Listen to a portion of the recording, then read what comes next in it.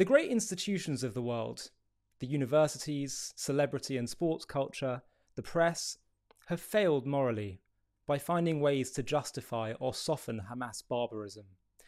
But there's good news too.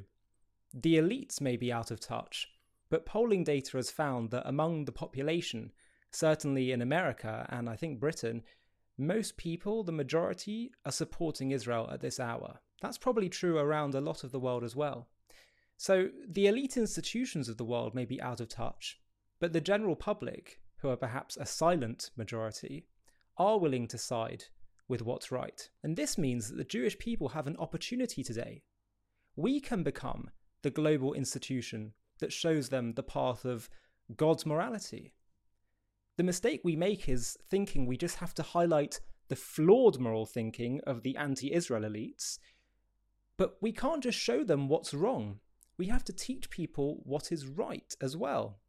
As King David wrote in Psalms, turn from evil and do good. I.e., don't just turn people away from the wrong and the evil. That's not enough to give them moral clarity and, stability. You also need to show them good. And that's why we're creating a new series on JTV called Jewish or Torah Morality for the World. By the way, I'm not sure if we should actually call it Jewish or Torah Morality for the World. Comment with what you think sounds better. But this issue of lacking in moral clarity is no more the case than what Israel is seeing among some of her friends today. There are some friends of Israel, be it citizens in other countries, governments, media figures, who have expressed support for Israel's right to defend herself. But then the second it starts to get a bit messy in Gaza, they suddenly start talking of restraint and needing to show proportion for Israel not to create collective punishment and international law, etc., etc. And then you have these reporters in Gaza constantly focused on every move of the IDF, saying, look, world, look at this destruction they're causing. Yes, it's war. What are you expecting? I sometimes think with some of these journalists, either you're so deeply confused morally, or you're just a vicious anti-Semite. But for those who are listening, we need to teach the world about Jewish and Torah morality when it comes to war, because it requires a bit of depth and thinking. So let's talk about that in this video. The first point to raise is that war is tragic and horrific and messy and painful. The Jews were the first to teach the world about peace as an ideal. In fact, it's a bit ironic that even Israel's biggest critic, the UN, has on its wall in New York a quote from Isaiah. Quote, nation shall not lift sword against nation, neither shall they practice war anymore. They know that the Torah is the source, the originator of this concept of world peace as a value, as an ideal. But the Torah teaches that sometimes war is necessary and unavoidable. But hear this bit clearly. For the sake of peace. In other words, Judaism teaches that war should be fought with the clear objective of creating a lasting peace. It's all under the same value of wanting peace. So people who say we want peace, not war, sometimes you need war to create peace.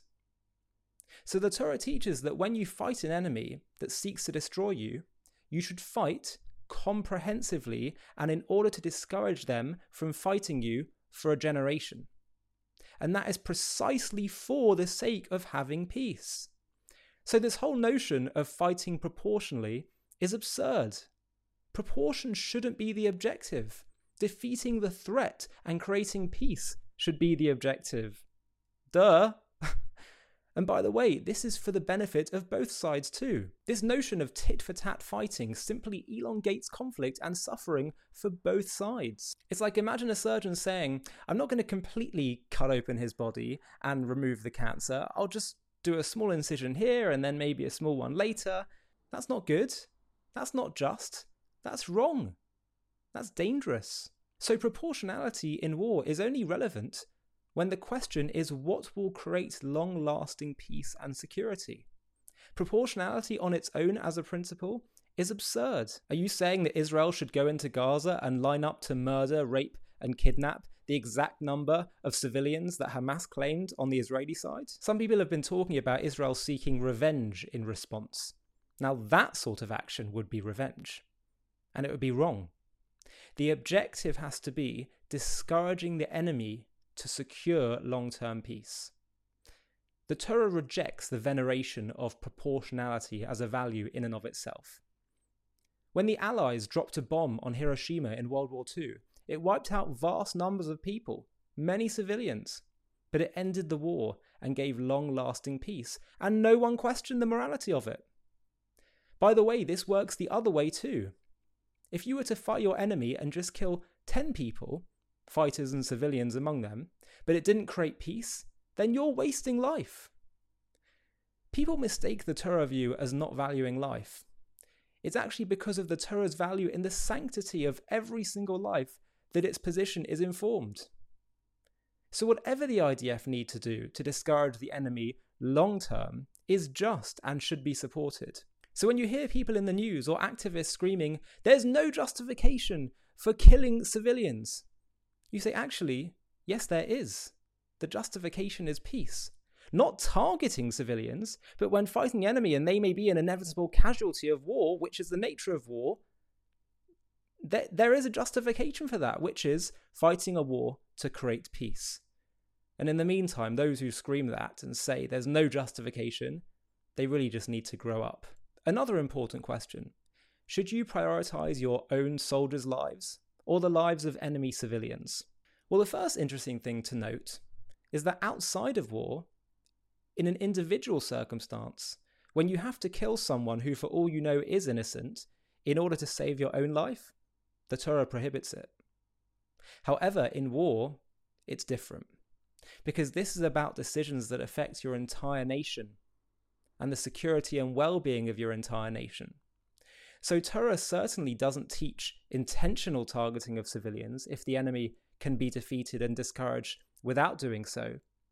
But in the question of whether you prioritize your own soldiers' lives versus civilians in enemy territory, Torah certainly leans more towards protecting your own soldiers' lives. And by the way, on this point, even this notion of soldier versus civilian needs to be put under the spotlight.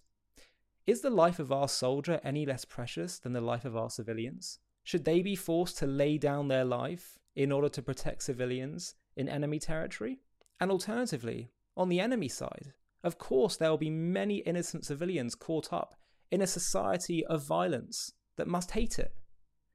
But there are also going to be some civilians that support Hamas and will join in the fight if other Hamas fighters fall. I'm just trying to say that these distinctions, let's just question them, because it's a little bit less straightforward than we might think. Of course there are innocents caught up. But again, when we're thinking about civilian versus fighter, it's a fact that we cannot ignore that Hamas was voted in democratically and, according to recent polling, still commands a majority support in Gaza, which is utterly tragic. And perhaps these polls were said under intimidation. Let us hope. Let us hope that they will rise up against their oppressive rulers. And of course, the children of Gaza are utterly innocent and their suffering is tragic. They are being raised in schools and in their media on a diet of pure, unadulterated Jew hatred. They are certainly victims of brainwashing and indoctrination. And so again, something has to be done to discourage the enemy for a generation. Otherwise, this cycle is going to continue. Another important question. Hamas say if we stop bombing them, then they'll release civilian hostages. So what's the moral thing to do there? Stop bombing and get hostages released? This is a tough and painful question. And if we don't know what God says, then again, how do we make a decision? And if we make a decision, which is going to be so difficult, we have to be confident that it's the right thing to do. So how could any human being do this? The only way they can do it is with confidence in God's morality and his direction. So the moral decision is, we will not stop bombing until after you release the hostages. Because if we stop, you won't release them. We don't trust you. You're not people of your word. So of course not. And secondly, why only give back the civilians and not the soldiers too? What kind of half-moral deal is that? You're not offering anything moral or doing anything correct. You're just liars. When Israel rescued Jews that were captured in Entebbe in Uganda in the 70s after a hijacking of a plane. It was an amazing miracle where they managed to retrieve the hostages. In fact, it was Benjamin Netanyahu's brother, Yoni, who was one of the soldiers that died in the rescue operation. And the rescue operation was a huge miracle, and the whole world was amazed by it, and they loved it for a few weeks. But in that instance, Israel said, we don't negotiate with terrorists. Maybe they could have done a deal. Maybe they could have released lots of prisoners and gotten hostages back. But they said, no, we don't make deals with terrorists. It's not the Jewish thing to do. And that decision was blessed with miraculous success. And everyone called it a miracle. And for a couple of days, the world was sane. Now, why is this way the Jewish way? Because you're not allowed to create an industry called kidnapping and hostage taking. If every person who takes a hostage gets what he wants, then you're encouraging an industry of kidnapping. And our actions will sow the seeds for that. So what sounds superficially on the surface a good idea is not morality. It's immoral to encourage crime, and it's dangerous. How many people in Hamas think, okay, the UN will call for a ceasefire and we'll be fine? Who taught them this? That they can pull off a massacre and Israel will just accept a ceasefire? We've been loyal to secular morality, and it has cost us dearly. And it has caused our enemy to lose so many people as well, because there's nothing moral about it. And lastly, I want to say something about the Prime Minister of Israel. Prime Minister Netanyahu has a very unenviable position right now. I cannot imagine the amount of strain he is going to be under. Can you? He needs an awesome amount of strength. He needs to be the chosen among the chosen. He needs every vote, every confidence and encouragement and support, because this is way too much for one man to do. So anyone who's criticizing him or condemning him, how misguided and inappropriate can you be to the moment? So we all have to pray for this poor man who God has clearly chosen for this moment. No one expected him to be Prime Minister again, but God chose him so he must think that he can do it. And to abandon him at this moment, how can that possibly be good? And what can we do around the world?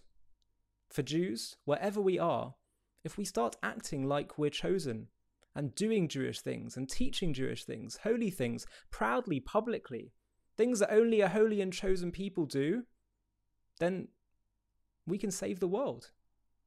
The silent majority is figuring out what is wrong, but they're not familiar with what is right. And we need to give them ammunition. It's not enough to say to people, this is wrong. We've got to point them to what is right, to what should be. And what miracle should all of us be hoping for? The defeat of Hamas? That is absolutely insignificant in the bigger picture. Defeating Hamas is not the issue. Yes, they have to be defeated, but that's not the issue. The issue is the whole world. The moral lecturing coming from the world that's justifying barbarism. If that doesn't change, then we've gotten nowhere. Even after we destroy Hamas, then we'll have to destroy Hezbollah and the grandchildren of Hamas and Hezbollah. And all the time, they're getting more sophisticated. We need a miracle bigger than a biblical event. What we need is Moshiach. What is that? Where the whole world recognizes, finally, the truth and goodness. A miracle that transforms the whole world, not just settles the score. The miracle we hope for is that human beings turn out to be the miracle. Not that they have to be punished with fire from the sky. Jews are reading the story of Noah in the Torah, in synagogues across the world this week. It talks about the dawn of civilization and the world becoming violent and corrupt. And the Hebrew word it uses for this, by the way, is Hamas. Hamas means corrupt and violent. And God said the people have become so evil that they need to die. But after the flood, he promises Noah that this won't happen again. And it's always bothered me, how can God promise such a thing? If human beings have free will, then how could God guarantee that? Or are we saying that he'll just let the world go evil beyond repair and do nothing? Certainly not. Jews believe as a matter of principle that the world will become entirely good. So an answer given is that God knew after Noah that an Abraham would arrive on the scene and he would create a nation that would inspire the whole world to goodness. So God's promise means the people of the world are now inspirable. The tools are there, even among those who say they hate us. There is hope for them. So let's help them out. In the story of the Exodus, people sometimes miss this, but God is constantly trying to get Pharaoh to recognize his evil ways and repent. Ultimately, he chose not to, but the message is that this is the way it will have to happen in the end. Evil will have to surrender naturally to good. Only then will humans have created a godly world through their own choice, not through God's force, which is not so virtuous. It's interesting, one of the things that the Islamists get wrong is that they think you have to impose truth by force. That's not actually the godly way. Because otherwise, if it's done through force, it's not really our own choice, and God is after relationship with all of us. But we have to have confidence and faith in human beings because God does, and the Jewish people do. You look at Mossab Hassan Youssef, son of a Hamas leader, who saw the evil of the ways of Hamas despite being raised on a diet of hate. He should give us hope in humanity.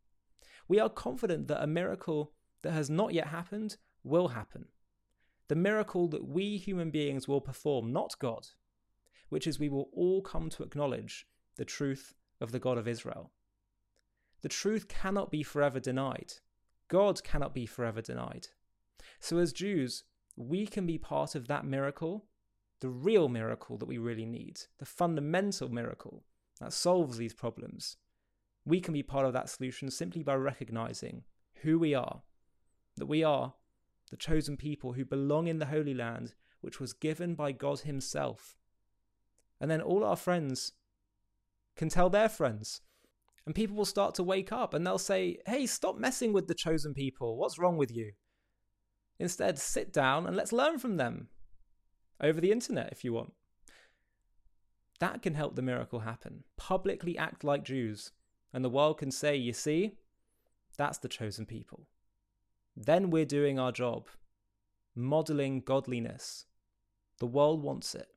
And that's what we were created for. I'm Ollie Annisfeld, and you're watching JTV.